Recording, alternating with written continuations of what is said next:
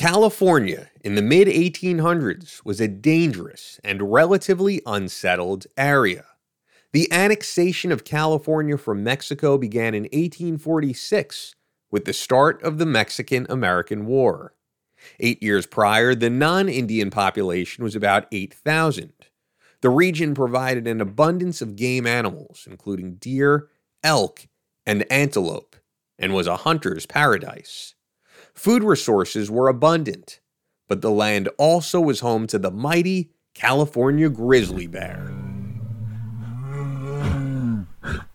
A ferocious animal weighing up to 1,000 pounds. Estimates from the 1700s showed over 10,000 grizzlies in the California territory.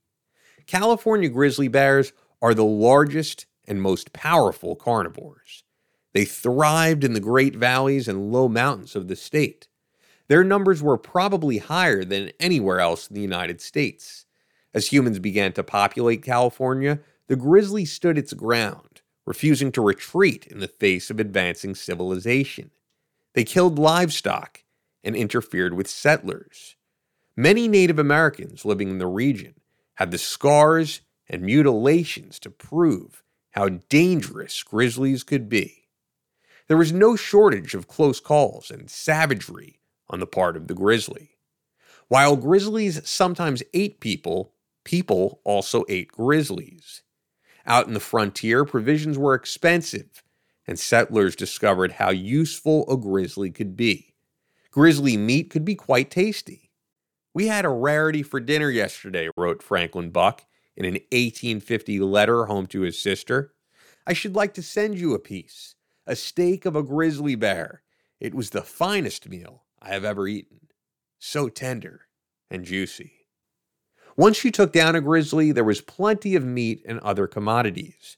Most people acknowledged that grizzly's flavor was most agreeable, but that younger bears were preferred for better tasting meat than the older ones. The size of grizzlies produced large hides for clothing and bedding. Bear oil was used for fuel for oil lamps, preserving leather, lubricating guns and knives, and was slow to turn rancid. In January of 1848, gold was discovered in California, beginning the California Gold Rush, and the floodgates truly opened into California. By 1852, California's population was expanding rapidly, with no end in sight. Estimates pegged the population at 200,000 people, not counting Native Americans. Gold was responsible for the explosive growth. The grizzlies resisted and refused to be driven out by the increasing human population. Mariposa County in California is one of the many areas in the West known for its gold prospects. Much of the money earned in gold mining operations is simply being hired at a substantial daily wage, working on claims. Labor for those wages involved digging shafts, hauling the dirt and rock from those mines, and dumping the load near a water source. It was then systematically broken down, washed, and inspected for the heavier metal. Needless to say, this was vigorous and hard work. This is known as lode mining. Placer mining, another favored incarnation of mining, involves the inspection of stream beds for gold deposits. Placer mining can be as simple as using a prospector's pan to scoop up gravel at the stream's bottom. The water is then swirled to extract the lighter gravel, sand, and other materials, leaving the heavier gold behind. On the other hand, placer deposits can be mined with large operations, involving many men digging out the stream bed and depositing the material in sluice boxes to efficiently process higher quantities. Massive amounts of water are rerouted from the stream and run through the sluice boxes to wash away the lighter materials, revealing the gold left behind. Communities sprung up around gold mines, and economic growth thrived. Gold amply spread its wealth across the state to many individuals and businesses. The following story was circulated in many California newspapers in late winter and early spring of 1858. As fantastical as it sounds, the level of malice and violence seems unbelievable, yet the basis of the incredible story conveys the fear and awe the California grizzly commanded. In January of 1858, 5 young miners traveled south from Sonora into Mariposa County to prospect for gold. When the party arrived at a stream that seemed promising, the group set out to make camp. Tents were deployed, and a small cooking station was set up at their campfire. The first day was uneventful, but the group was not discouraged. At the start of the second day, young George Favier wandered away from the camp to gather brush and kindling for the breakfast fire. He suddenly heard a commotion back from the camp. Then there were screams. George dropped what he had in his hands and ran back to camp. What he saw was chilling.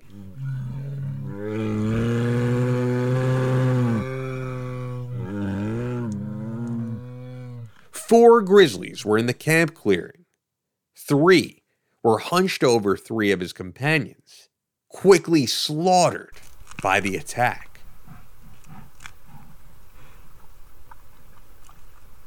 A 4th grizzly was chasing John, their designated chef. John ran toward a tree, apparently intending to climb it. As he was grabbing frantically for a lower limb to lift himself up, the grizzly caught up with him and with a massive swing of his huge paw, snapped John on the side of his head. John's head smacked into the tree trunk, immediately rendering him unconscious or worse. The bear reared up on its hind legs and then dove down, ripping John's throat out. Dazed by the violence in front of him, George glanced around him, only seeing a mining pickaxe within reach. He grabbed it, just as the nearest grizzly noticed him and started toward him with a low growl. Then, the beast charged him. When the monster closed within striking range, George swung the pick with all his might, hitting the creature on the side of its head. The momentum of the swing caused the pickaxe to fly out of the young man's hands. The blow bounced off the grizzly, but distracted it enough that George was able to grab onto the nearest branches and hoist himself up, scrambling out from the bear's reach. The blow seemed to discourage the bear from further pursuit, but didn't appear seriously injured. George had run into the tree and bruised his shoulder in his frantic ascent up it. The young miner climbed further up the tree and settled in on a crook of branches. Surveying the scene from relative safety, the horrific sight rattled George to the core. Little did he know, he was not yet out of danger. He sat in the tree until nearly dark, enduring the horror of the grizzlies tearing apart what remained of his companions and devoured them.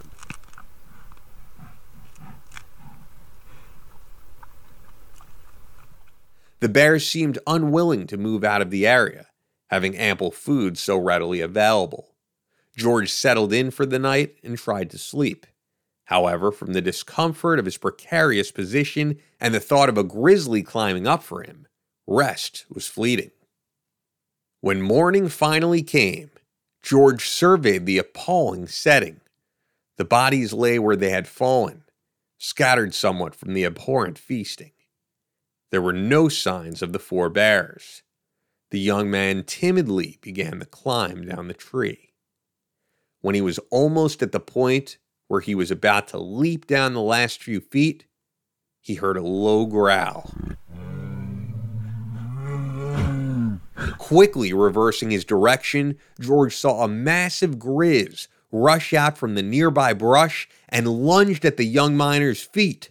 Scrambling again up the tree, he nearly avoided the bear's sharp paws and teeth and once again reached the safety of the higher branches. He felt pain and looked down at his bloody lower leg. The Grizz had managed to grab him, but the wound was not too severe. Upon hearing the commotion, the 3 other bears ventured out from where they had been sleeping. George spent the entire day watching the bears dine on the remaining bits of his companions as they moved in and out. He hoped, as bad as it sounded, that once there was no more food, the grizzlies would move out of the area. His leg throbbed, but the bleeding had stopped. When darkness began to settle in, George was resigned to spending another night in the tree. Thirst and hunger were gnawing at him, and he hoped the bears would be gone by the morning. Dawn finally arrived, and George was extremely apprehensive about climbing down and meeting the bears once again, but he knew he could not spend another day in the tree without water. He descended slowly, alert to any sounds coming from the surrounding brush. By the time he reached the ground, there was no indication the bears were still there. Looking around, the camp's provisions were scattered all through the area, and he avoided looking toward the remains of his 4 companions. He found a few scraps of food and devoured what remained. He found a dented canteen and walked to the stream and drank greedily. After having his fill, he topped off the canteen and checked to make sure there were no leaks. There was little in the way of supplies he needed or even desired to salvage. Once he had his canteen, he was set to leave. Sore and bruised, he headed north to put some distance between him and the grizzly site. The apprehension he felt coming down the tree and the time until he left the site was slowly fading as the hours went by. He saw no sign of the giant beasts that wreaked so much havoc upon him and his party. He was hopeful of finding help. Hunger continued to bother him, but the water eased much of his immediate needs. His wound on his leg began to bleed a bit, but it did not appear serious. Exhaustion and hunger continued to rise throughout the day, and right as darkness was settling in, he came upon a cabin with a faint glow from inside. He reached the front door and collapsed. George was cared for at the cabin until his wound healed and his bruising faded. If he had not found the cabin when he did, he would have had difficulty continuing on his wounded leg. It was several days before he could walk without pain. Attempts to track down confirming information on George Favier's companions and George's life after the event were elusive. It appears George simply disappeared. Maybe he had had enough of the frontier and the dangers present. Perhaps this was a sensational tale meant to educate people on the risks of grisly encounters. Other equally gruesome stories are scattered throughout America's historic newspapers. Without corroborating evidence, one must decide for oneself how much to believe and how much is embellishment. By the early 1920s, the California grizzly bear had been hunted out of California. Disputed reports of the last grizzly shot and killed compete for attention, as do sightings of the last grizzly bear in California. It is idealistic to think the final California grizzly sort of just wandered off, seen sporadically and unverified until the sightings finally tapered off, and the beasts were seen no more, indicating a more peaceful extinction. The reality, though, is much harsher. The last California grizzly was likely hunted down and killed, completing a human-induced extinction. In the mid-1800s, grizzlies were hunted for food and provisions. Later in the century, big game hunting would target the mighty grizzly. Professional hunters would brag how many, quote, hundreds of grizzlies they brought down. The introduction and widespread use of repeating rifles made grizzly hunting much more straightforward. By the 1880s, the grizzly began to vanish from parts of California into the next 2 decades. It was thought that the last grizzly in California was reportedly killed outside Sequoia National Park during the summer of 1922. After reports of a bear that had killed and mutilated some calves, a group of men set out to kill the bear. They baited the area with beef and after several days trapped the animal in a bear trap. When they approached the enraged animal, they promptly shot and killed the grizzly. Sightings of grizzlies continued over the years, but nothing was confirmed until the fall of 1926. A bear was suspected of nighttime raids on an apple orchard in Tulare County. A trap was set by hunter Jacob Rice, and a bear was caught a couple of days later. Its foot crushed. The bear was shot and killed. Suspecting the bear might be a grizzly, the skull and a photograph were sent to the University of California, Berkeley. A local newspaper, the Visalia Times-Delta, reported, quote, "The skull of the animal which Rice shot on October 15, 1926, which had been taken to the University of California several weeks ago for examination and recognition, has been proclaimed a grizzly skull by J. Grinnell of the university." End quote.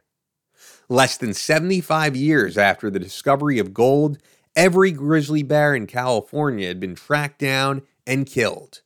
The extinction of the California grizzly is a tragedy, but the fascination and mystique of the grizzly bear lives on. It is hard not to be reminded of the California grizzly when you are in the state.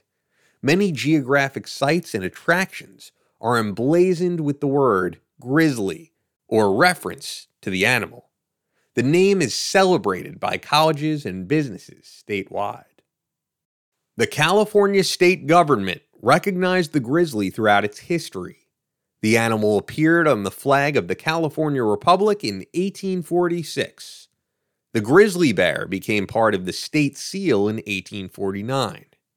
In 1911, the new state flag was approved, adopting the grizzly bear as California's symbol. Finally, the California grizzly bear was designated as the official state animal in 1953, 27 years after its extinction.